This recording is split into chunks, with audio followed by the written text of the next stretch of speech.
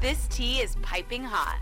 Get the latest celebrity news first all day long with hot headlines from okmagazine.com. Oops, she did it again. Vice President Kamala Harris had people confused when she spoke at an event which celebrated Women's History Month on Wednesday, March 22nd. So, during Women's History Month, we celebrate and we honor the women who made history throughout history, who saw what could be unburdened by what had been, Harris, 58, said.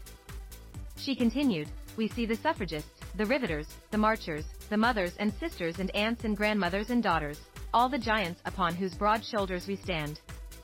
After the brunette beauty made the remarks, people couldn't help but mock her for not making sense. Throughout history is considered by some the best time to make history, one person wrote, while another said, absolute cringe. This is hardly the first time the politician has failed to string together a sentence. In October 2022, she went on about yellow school buses and how much she adores them. Who doesn't love a yellow school bus, right? Can you raise your hand if you love a yellow school bus? Many of us went to school on the yellow school bus, right? It's part of our experience growing up. It's part of a nostalgia, a memory of the excitement and joy of going to school to be with your favorite teacher, to be with your best friends and to learn. The school bus takes us there, she said. Naturally, people immediately had something to say about her comments.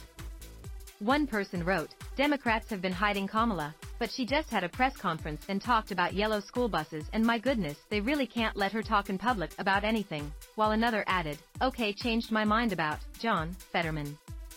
Please sing Wheels on the Bus, please sing Wheels on the Bus, a third person said. Prior to that, she couldn't stop rambling, prompting people to call her out.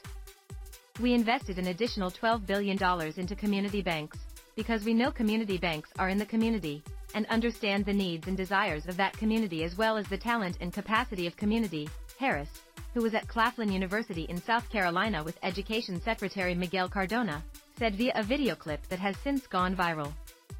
Kamala Harris, the greatest orator since Winston Churchill, on community banks.